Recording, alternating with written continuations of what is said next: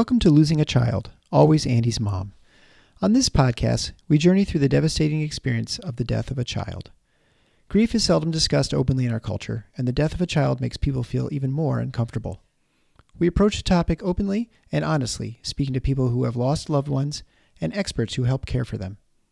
Whether you are a parent experiencing loss or someone who wants to support another going through this tragedy, this podcast strives to offer hope and help.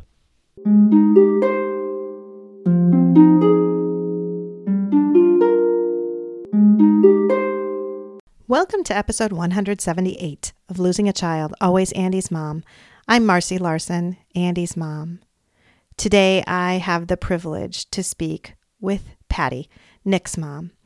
Now, Patty was recommended to me by a listener. So again, if you know someone that you think would be a great guest, please email me at marcy@andysmom.com because the listener was right. Patty was a great guest. She is super inspiring. What first drew me to her was reading the obituary that she wrote about her wonderful son, Nick. So I am going to have her read that during the interview, and I am excited for you to learn more about Nick, Patty's love for Nick, and how Nick really has been able to live on after his death through just Patty's words and her love and encouragement to other people.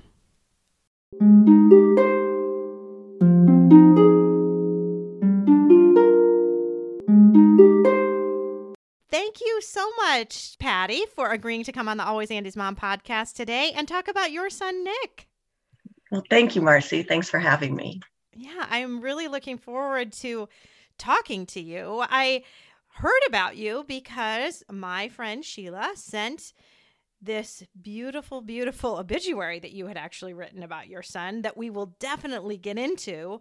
But it really just intrigued me, and I knew that I wanted to meet you and talk to you and that you would have so much to offer people. So thank you for coming on today. You're welcome. I hope I have something to offer somebody.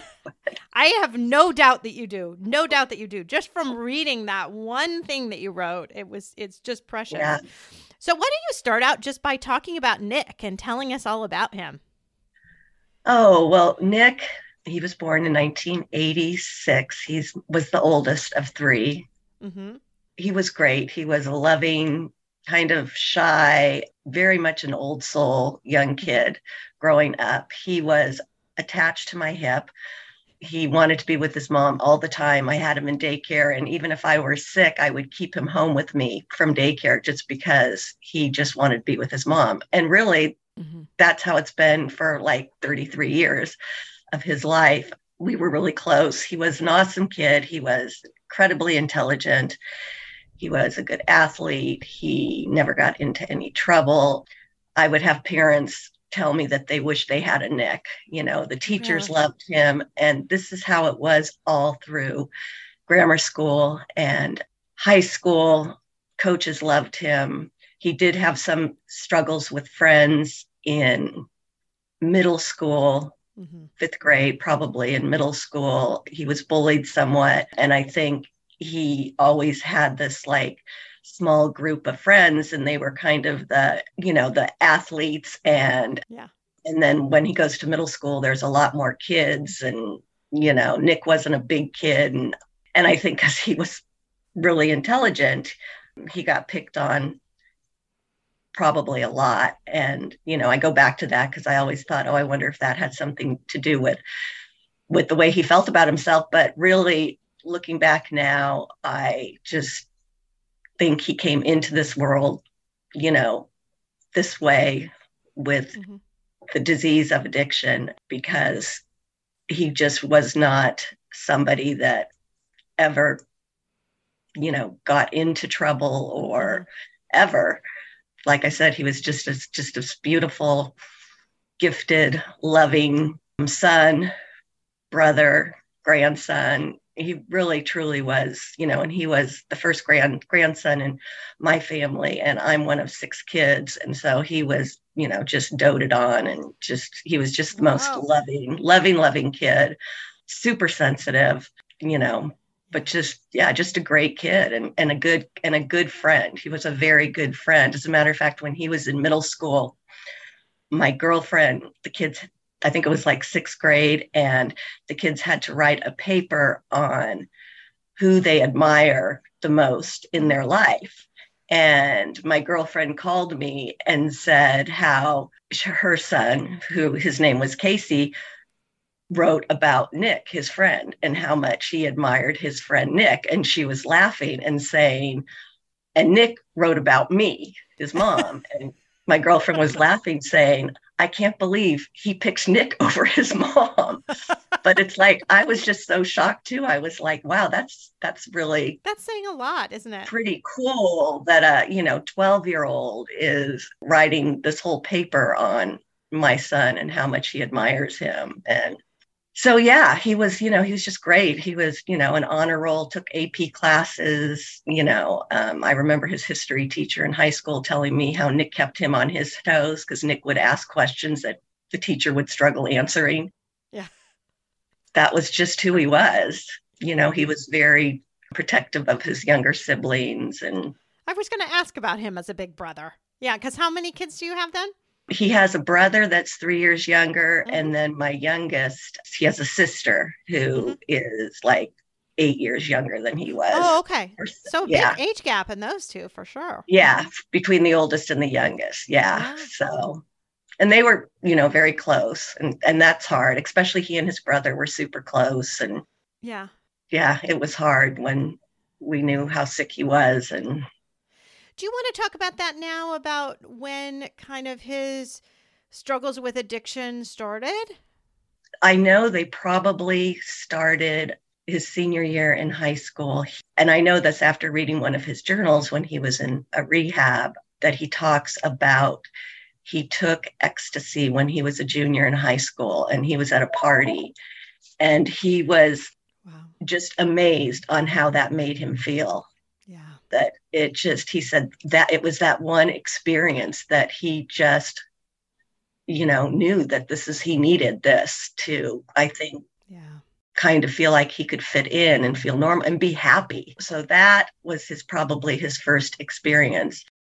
It's kind of funny because once we found out, and this was when he was in college, my sister asked him, and she was very close with Nick. It's so hard for me to understand because you never drank, you never drank alcohol. And he said, I never liked it. I never liked the taste, so he wasn't looking for, really that fix to get high. He was just looking to feel good. Yeah. And so then it started with using the prescription drugs, Oxycontin, and that's really what took him down. I don't know if he started that in high school. I know he was using it in college, and I think it was when he was in college, he called and said, and his behavior had changed too, his senior year in high school. I know he wasn't as much as a homebody. He was going out a lot, and it's just his behavior changed. He didn't seem to be focusing as much on school. And I just attribute it to, well, it's his last year of high school and, he wants to be with his friends. And so he goes off to college, and it was his second year of college where he called me and he said that he really wanted to come home, that there was, he couldn't focus there at school and he wanted to come home and go to school. And with Nick, I never had to get on his portal when he was in high school or when he was in college, because he was just always an A student. He wasn't one of those kids who ever had to check his grades. So when he called and told me he wanted to come home, and go to a different school, I thought, well, okay, there's schools here that you can transfer to. And he said, well, no, I don't. I think I just want to go to a junior college. And so at that point was when I was kind of like, something's up, and I got onto his portal, and I really found that his freshman year, I think he maybe passed 2 classes. His sophomore year was just basically a waste of time. Yeah. So he came home and I talked to him, what's going on? And he said, nothing. He was just depressed at school. And I can't remember how long after, but his brother had a baseball game. His brother was a senior in high school and it was a big game. And so so Nick and I were going together to watch his brother play. It was in the car that he told me that he was addicted to Oxycontin. And of course, I'm like, didn't at the time know what it was. And I'm like, what do you mean? How did this happen? And he kept telling me not to worry about it, that he already contacted a doctor who could help him detox from it. And had he been getting prescriptions for this then, or? Yeah, that's a whole nother chapter of his story. He was buying it from friends I know. Yeah. But there was a dirty doctor that lived probably 20 miles away. And because I would see these prescriptions and it had her name on it. And so I found him. And so she was a known, apparently dirty doctor. She was a pain management doctor. And it just bothered me so much because she lived in the same town I lived in. And I was like, she's dealing drugs. Her kids were in our schools. She's dealing drugs, to our children. And, this is a doctor. And so anyway, and Nick would go in saying, oh, I have back pain or whatever. And that's how.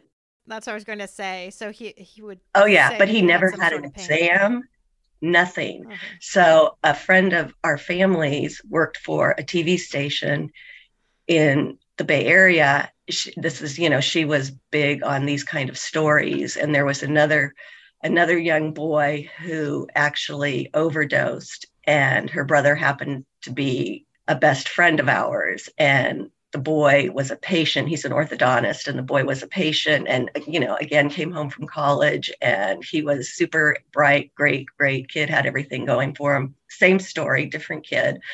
I'm telling her that there's this doctor, that is basically dealing to these kids out of her office. And so I actually filed with the California State Licensing Board against her. And oh my gosh, I got a report that's probably 300 pages long. And oh, really? So after their investigation, they did all this. Other people came out saying, she was giving them pills as well. So anyway, the news person, our friend, went to her office, and of course they wouldn't let the cameras in, but she went in there and she said that there was a ton of young people in there, and the gal behind the counter, the receptionist, had like a stack of cash, and it was all cash, cash basis. It was all, and she said people kind of got up and snuck out of the room once they saw her walk in. And so she did a story on it on Channel 7, which was really cool. She just referred, she wanted to use my name, and she did the story about Nick, and she did the story about this other boy who died. And I had 2 other kids in the school district. And so I didn't want her to use my name.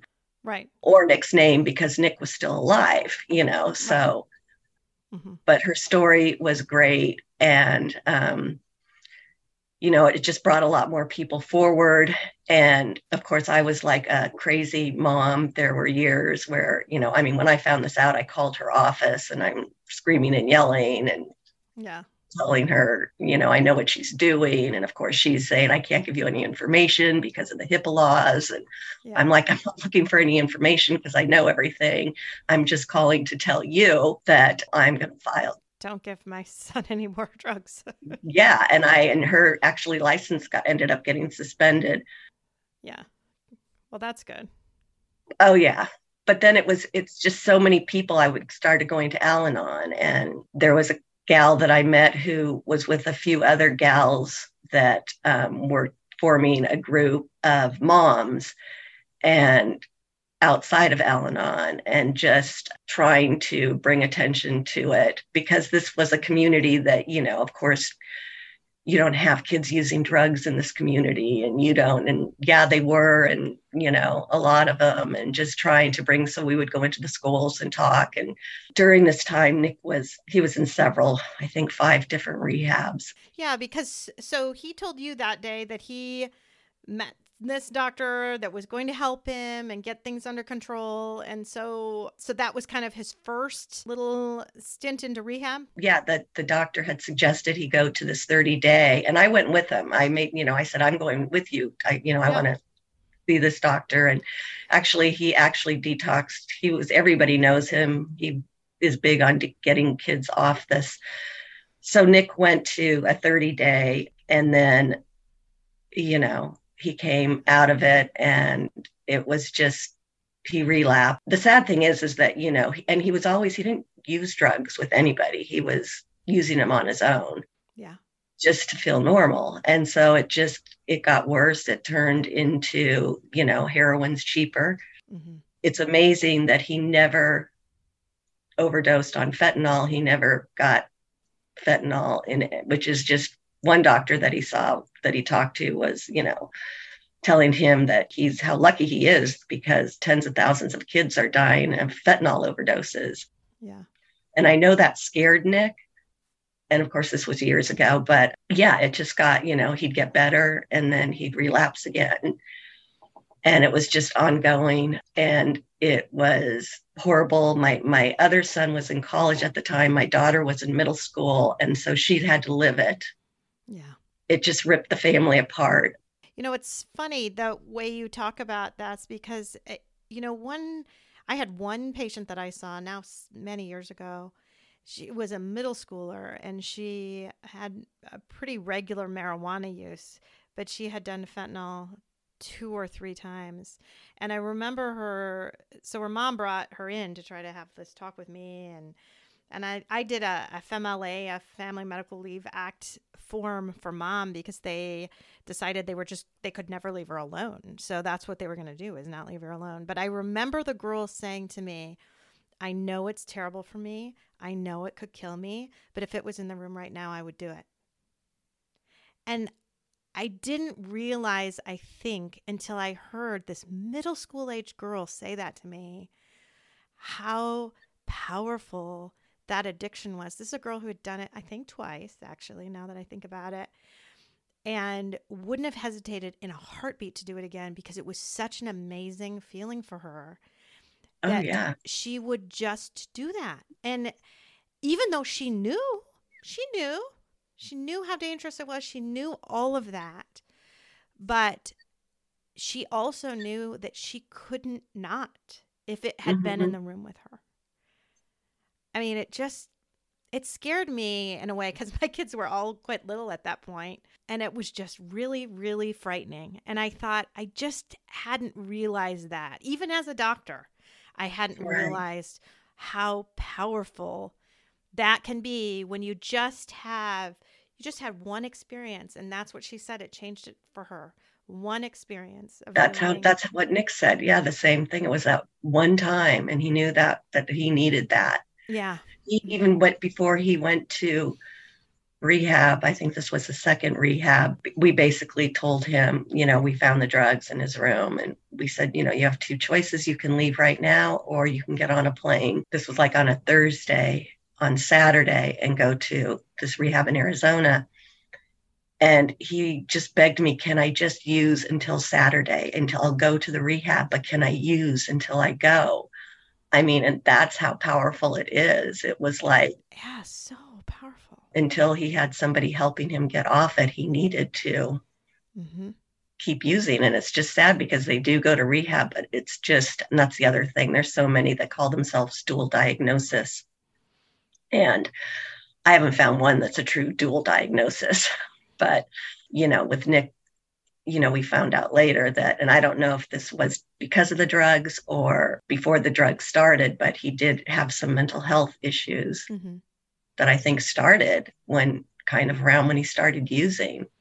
Yeah, I think it is hard to know what comes first in some ways, because I think it really is. Mental health struggles make you end up wanting to sort of self-medicate a little bit. Right. And that self-medication can turn into addiction. I see that a lot with marijuana use with kids that have a lot of anxiety. Like you're feeling really anxious, and then the marijuana will help kind of make you feel in the moment less anxious, but then, it just leads on to more and more and more. So, but then I think the other can happen too, that you can have this drug experience and then have that lead to mental health struggles. Right. Exactly. And it's just hard. And when you're, trying to figure out, is it the drugs or is it something else? They really have to be off of the drugs for a while to get to a place where you could which is what happened the last year of his life. It was kind of like, okay, there's something going on. Right. So that last year was a little bit different. It was a little bit different. He, again, I'm trying to think the longest he was sober. I don't even know. Maybe a year. But the last year of his life, he ended up in 3 different psychiatric hospitals. And the last one, when he came home, and he knew he would, and even years earlier, he had kind of said, Mom, do you think, I'm like bipolar, or do you think? And I was like, oh, I don't think so, Nick. But I think he knew that he was afraid to say that he knew that there was something wrong with him because of stigma, you have there too.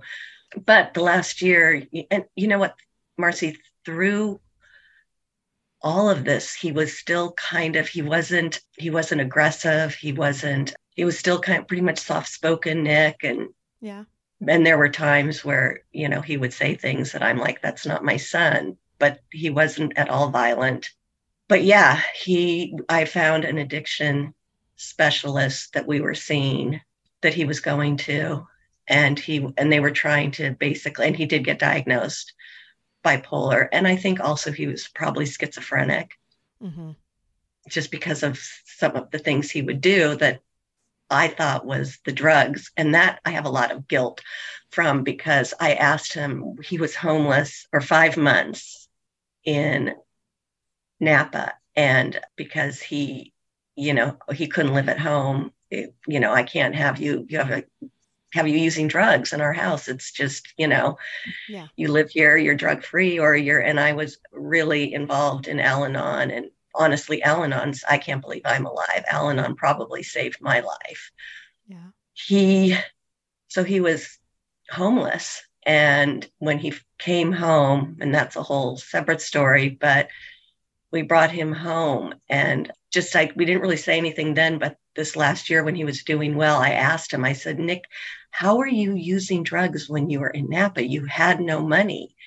And he said, Mom, I wasn't using drugs. And I went to see him a couple times when he was in Napa, and his behavior was very, very odd.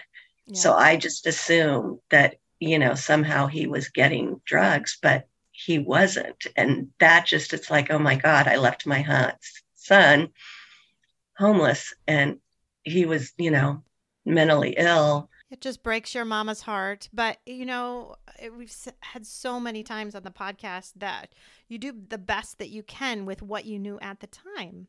And what you knew at the time was that if you had had him home, he would have been using. Right? Oh, 100%. Every time he was at home, he started using. Yeah. And he knew that too. Yeah. Right? He would have known that. So even though he was, maybe when he was homeless, he was clean, he would have still known that, like, okay, I'm clean. I guess I could go home. But if I go home, I won't be clean. So I guess I can't go home. Right? Right. Exactly.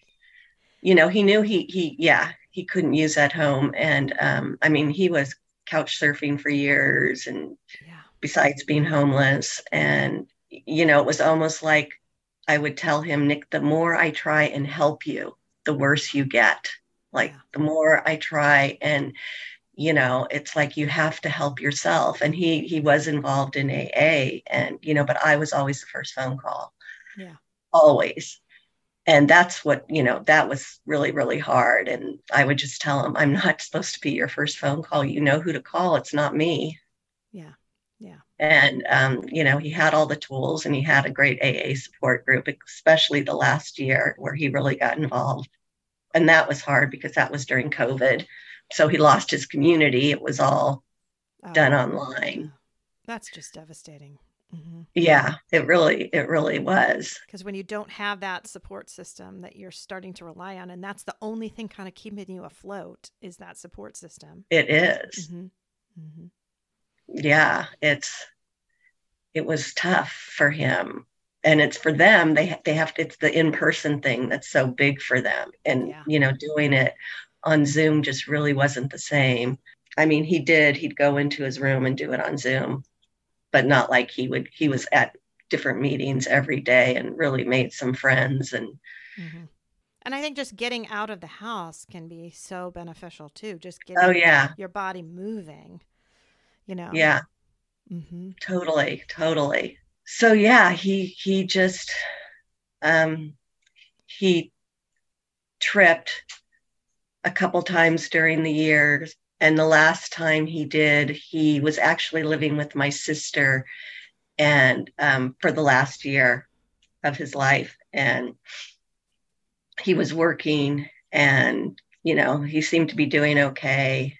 And I found I had given him a cell phone and I was able to see, where he was. Mm-hmm. And which I don't know if that was really good of me to do, but he was living with my sister and I didn't want my sister being taken advantage of or. Yeah. You were protecting her too. Mm-hmm. Manipulated or. So he was, I found out that he did go get a very small amount and he he lied a lot about it and then told me the truth. And it was the night, it was Mother's Day. And so it was that next Mother's Day was on Sunday. So it was Monday night. I told my sister I'm going to have, sit down with him. And she and I were going to talk to him. His dad and I were no longer together. And we talked to him and I basically told him that, you can't live here anymore, Nick. You need to really talk to your friends at AA and find a place to live or rent a room or whatever. And, I can't do this anymore with you, it's 13 years. So it wasn't a horrible, conversation. It was very calm and just telling him that the next day he had to find a place to live. So he was, saying, please, Mom, don't do this. And so for me, it's always been best to just over the year, like I just have to step away. Yeah. Because otherwise, I just get dragged into the whole begging and. Yeah. Well, you need to protect your mama's heart a little bit, right? I do, and I have other children that basically lost me for 13 years. It was almost as though I tell people I was addicted to his addiction. Yeah. That's what it felt like. So I just told him no. And I go home and he was blowing up my phone that night, calling constantly, texting me, please, Mom. I mean, I can't even look at the texts anymore because they're so heartbreaking. He's like, you're the only one who ever had any hope for me. And, it was just, but I just am like, I can't respond. I can't pick up the phone because I'm going to get dragged into this. And so the next morning I go to work and I'm talking to a friend of mine who actually we've become best friends. And she was blessed with 2 addicts in her family, 2 of her sons. They're currently both in recovery, and I met her through Al-Anon. And she's been a huge support of mine. And so her son has been like sober for 4 years. And she's like, well, let me call Jake and, see if, Nick could go where he's at. And so I'm like, oh, this is great. And I was, feeling good about it. And I was going to go talk to Nick later that day and say, hey, I think I have a place where you can go. And I literally had almost just hung up with my friend and my sister called and said, do you know where Nick is? His car is here and his phone is in his bedroom and work keeps calling him because he's not at work. And I'm like, well, is his bike there? And she said, yes. And she was like, where would he have gone? And so I got a little nervous when she said his phone was there. So Yeah. I said, well, I'm leaving work. I'm going to go drive around.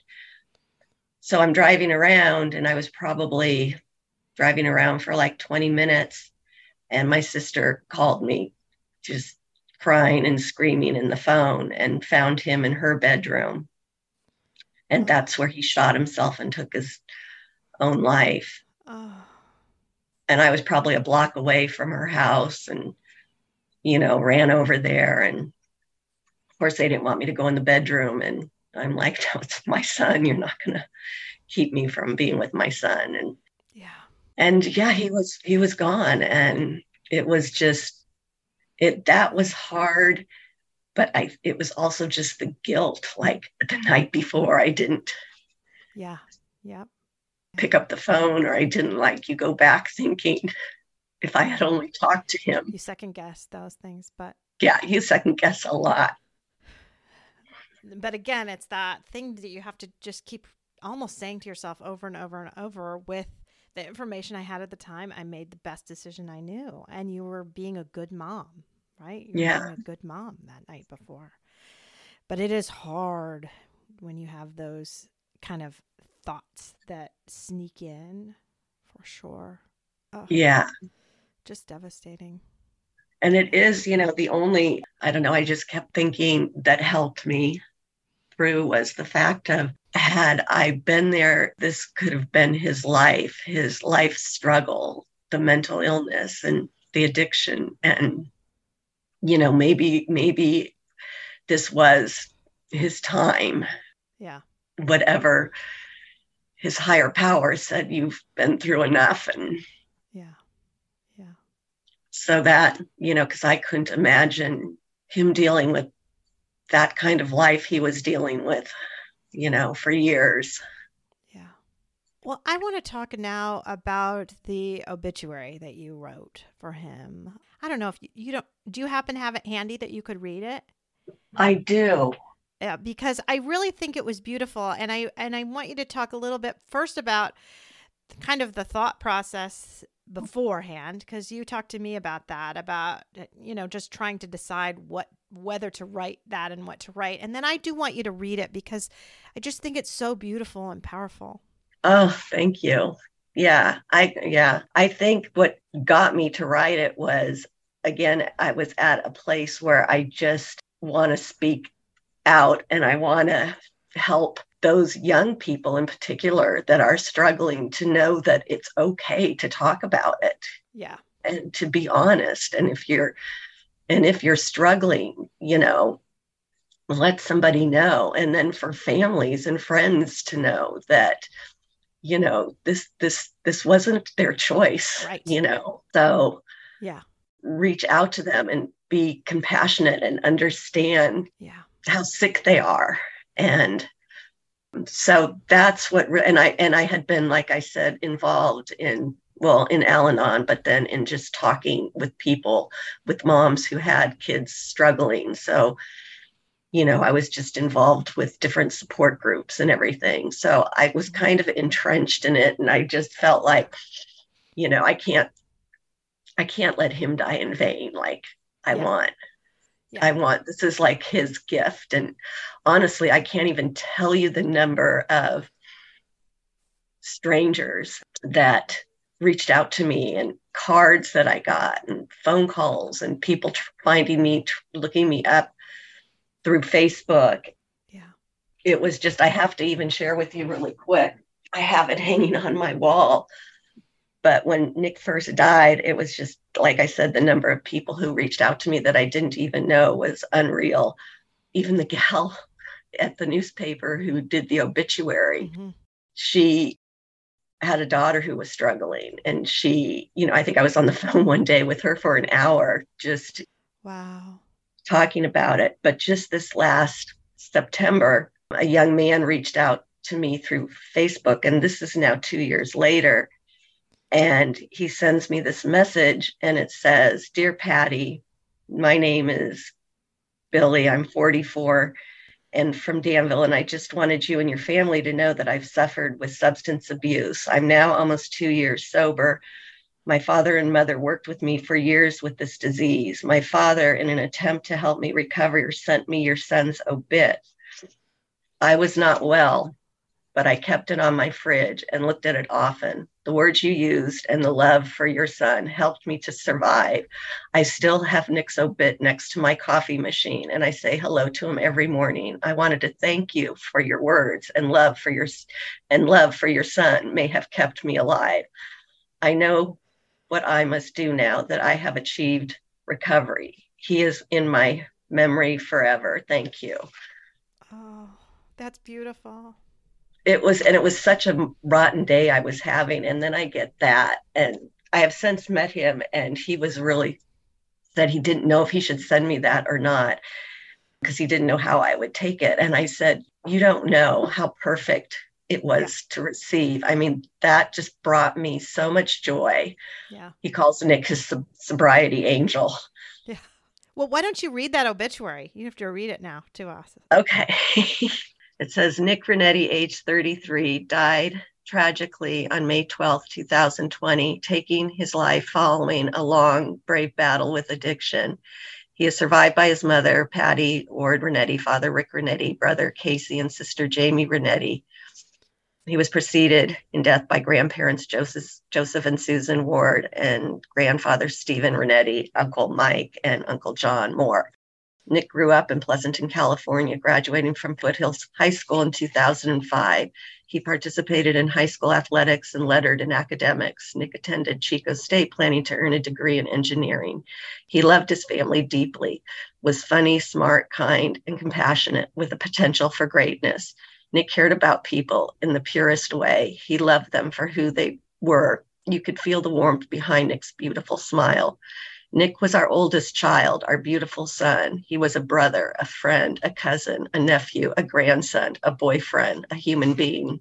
Nick was robbed of his future by the disease of addiction. No one plans on being an addict. It's a disease, not a choice. And it has reached epidemic proportions, wiping out a generation.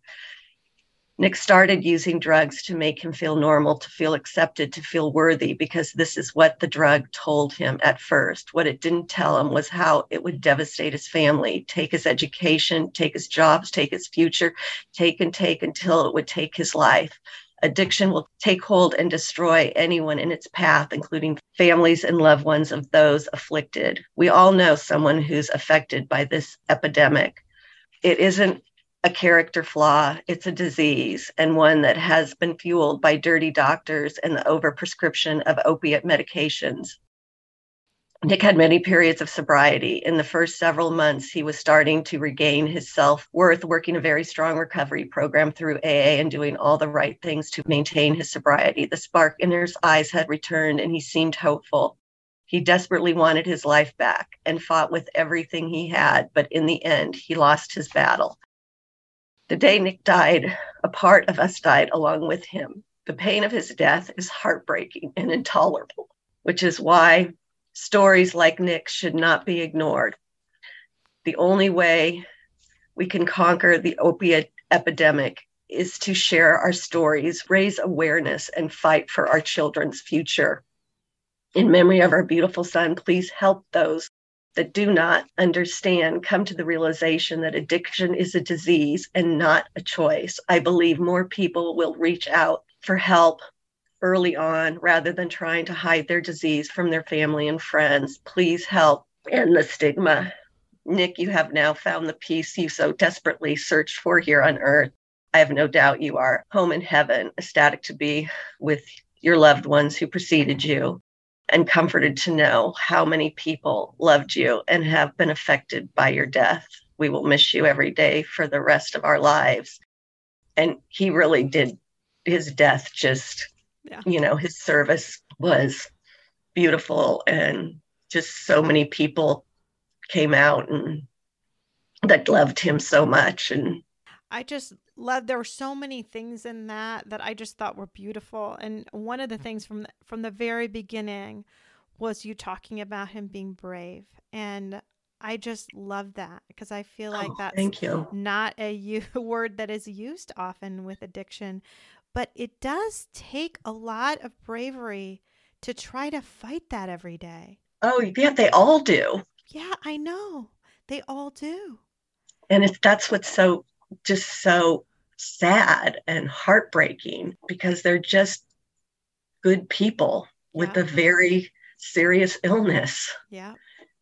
Yeah. that they're trying to fight, that they don't want to live with. It takes so much hard work to try to do this. And him battling as he did for 13 years took a lot of bravery. A lot. Absolutely. Yeah. And a lot of love and support from his family, from you. So, I mean, it's heartbreaking. The whole thing is heartbreaking. It is. And every time I talk to somebody or hear of another, and, now it seems like all the time, it just, it saddens me, but it also just infuriates me that not enough is being done, and well, and we talked about this a little bit even before we started recording about shame and about how that is such a powerful force, really, when you're dealing with addiction. Whether it's the person who has the addiction themselves feeling shame and not wanting to tell other people. Clearly, he felt shame for a while because he didn't tell you for a while.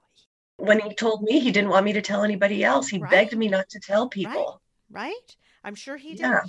I'm sure he did. And his sister, actually, she was in middle school, and I didn't know this till later, but, the shame that she lived with, that, she was trying to put on a straight face at school, and she didn't want anybody to know her brother was an addict. And so she would make up stories. And yeah. And it's so horrible because if Nick had cancer, you would not be ashamed to tell people. No. You would not. And this really, I mean, it's not the same as cancer. Obviously, they're different. But in the fact that he was suffering from this disease in the same way that a cancer patient is, or, something else. It's like you had said, after he did the ecstasy the very first time, that one use, that can be enough. For my patient, I think I said fentanyl, but it was heroin actually that she had used. It was the one time using heroin that she knew that she just had to do it again. Right. And that seems to be the common denominator with all of them. Yeah. It's that I think if you've got that kind of, I think some people have a little more of that in their DNA, that it will affect them more. And that's what you had talked about too. You feel like he was just born with that addiction sort of waiting to happen in some ways, right? Well, I remember this doctor that he saw the last year, this addiction, and he's written many books on addiction, and he was great with Nick. He had compassion for Nick, and he really liked Nick. And I remember actually him telling Nick, Nick, it's okay. This isn't your fault. You came into the world this way. Yeah. This isn't, and there's so many people out there that want to say, well, they brought this on themselves. Yes, Nick did experiment. But a lot of people do. And there are other people that can do that one time and be like, right. And never do it again. Right. It's honestly, so my grandfathers were both alcoholics. And it's funny because growing up, I believe I was the only one of the grandchildren on the one side, on my mom's side of the family, that knew that our grandfather had been an alcoholic and he actually lost his business. It really put a huge strain on their marriage because he, went outside of marriage and had an adulterous relationship. And then he went into rehab and all this. And we were the only grandchildren to be told that. And the reason my mom told me is because she never wanted us to even have that first drink, because she was so scared that on both sides of the family we had addicts. and they were not drug addicts. They were addicted to alcohol, but she just thought, gosh, I mean, I do not want them to do that. And, and my brother and I really didn't, and we had cousins that made different choices that I wonder, had it not been hidden in their families, would they have made those same choices? Maybe not. Right. Because really, it did put a little bit of fear into me at 14, 15 years old that this is a really scary thing and this can happen and you can lose a lot if you become addicted to, in this case, alcohol. But, as I grew up, obviously you hear about other drugs and things like that too. But I really admire my mom for never keeping that quiet in our family. Yeah, good for your mom. I mean, really, because this is a long time ago. This is like in the 80s, and she did not hide that. And I think it, especially then, but even till now, so much of the time it is. Just hide it away, pretend it's not happening. It can't really happen in our family, Exactly. Yeah, and of course the kids go through the DARE program at school and everything. I don't know how useful. Yeah. There's been a lot of speculation on really how is that really helping at all. But I never really sat down with my kids because we have it on both, alcoholism and on both sides of the family. And my husband had it on his family. And yeah, I wish I put the fear of God in my kids when they were younger. But I was like one of those parents that was not my kid. Right. God, he's not going to be that kid just because look at him. He's just not, Yeah. I don't have to warn him because he just would never make that choice. Yeah. I know that after I saw the middle school kid, I had to talk with my kids. I told my kids, I don't want you to do that even once, because that can happen to you even once. Oh, yeah. Because it can change your life forever. Right. That one choice. And now there'll be other people that won't, but you just don't know. You don't know. You don't know. Yeah. And that's why it's so smart at an early age to tell your kid. And everybody has some sort of addiction in their family. Sure. And right. You just don't know. Yeah. Yeah. It makes me think more. I probably should do that a little more in the office, but it's hard. It's hard. Yeah, I bet. And you probably have a lot of parents that, don't want it brought up. No, I'm sure. Yeah, I know I do. Especially where we live. Because I think it's like your community, oh, that doesn't happen here. Yeah, that doesn't happen here. Yeah. Yes, it's happening next door. Yeah, right. To that perfect little family. Yeah. It is. Yeah, it's true. There's so much denial, but the shame just makes it worse. So I think that obituary did so much to just attack that, just to let people know that that's okay. And I love that guy has the obituary hung on his refrigerator and feels like he has a relationship with Nick about it, and just sees the beauty of that love. And then that is what's reminding him to keep fighting. Totally. Because it's a fight every day. Oh, it is a fight every day. Every day. And he works a crazy program. Yeah. This young man. Yeah. And he has to keep doing it every single day. And he knows it. It's the rest of your life. Yeah. It is the rest of your life. And I think sometimes people don't know that either. No. They feel like you can go through the program and then be fine. And I think parents think that about their kids. And I think the kids think that. I think even when they're in the midst of it all, they think, well, I can stop whenever I want. I can always just go to rehab and then I'll be done and then I'll be fine. Mm-hmm. And they don't realize that, nope, it's now going to be every day of your life will be this. Mm-hmm. Every day of their life. Absolutely.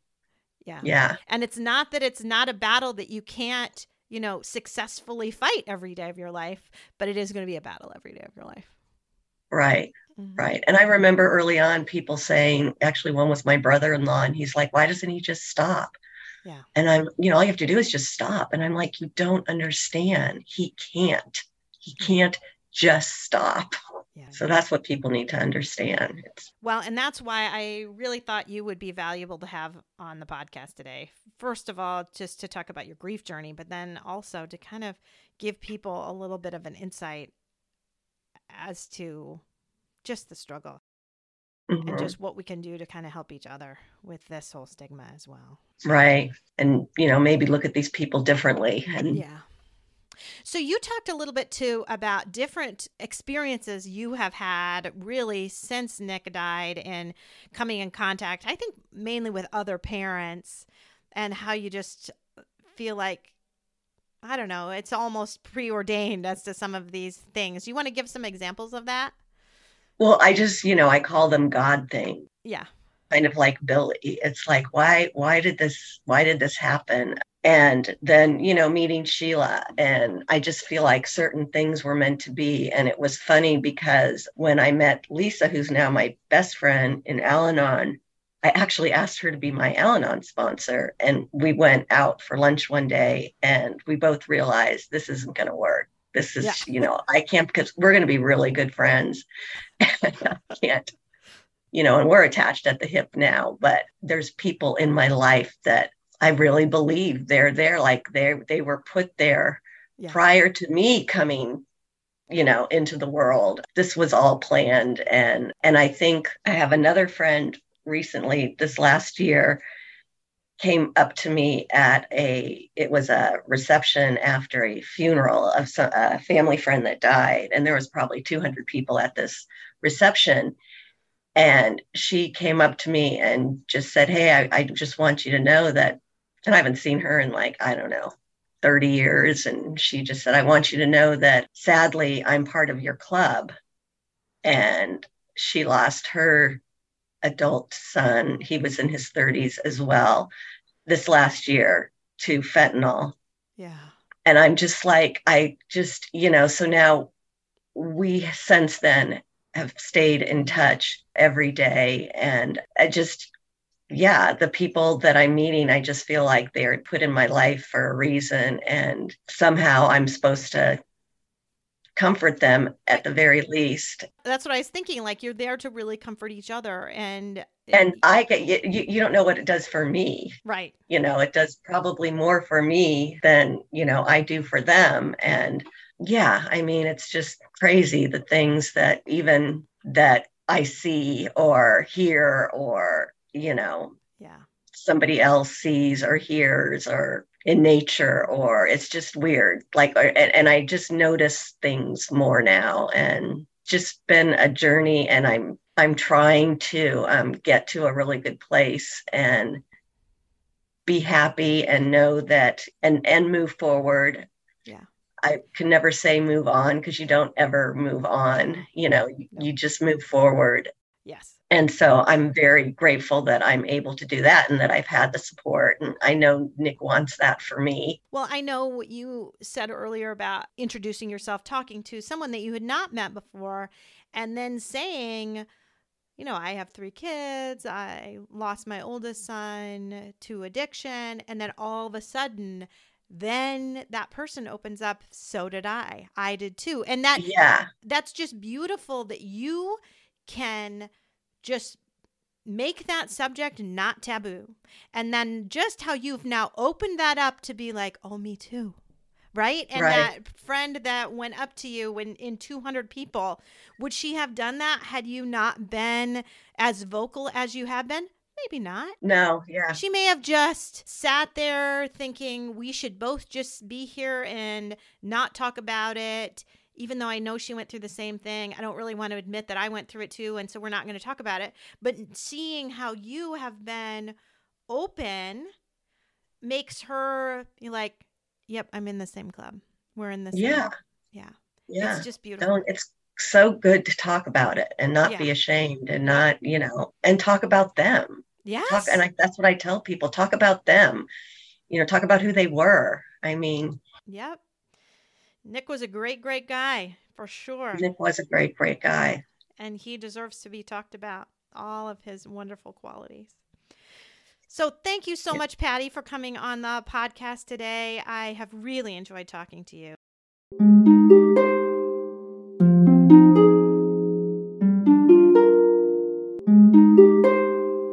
Thanks for listening.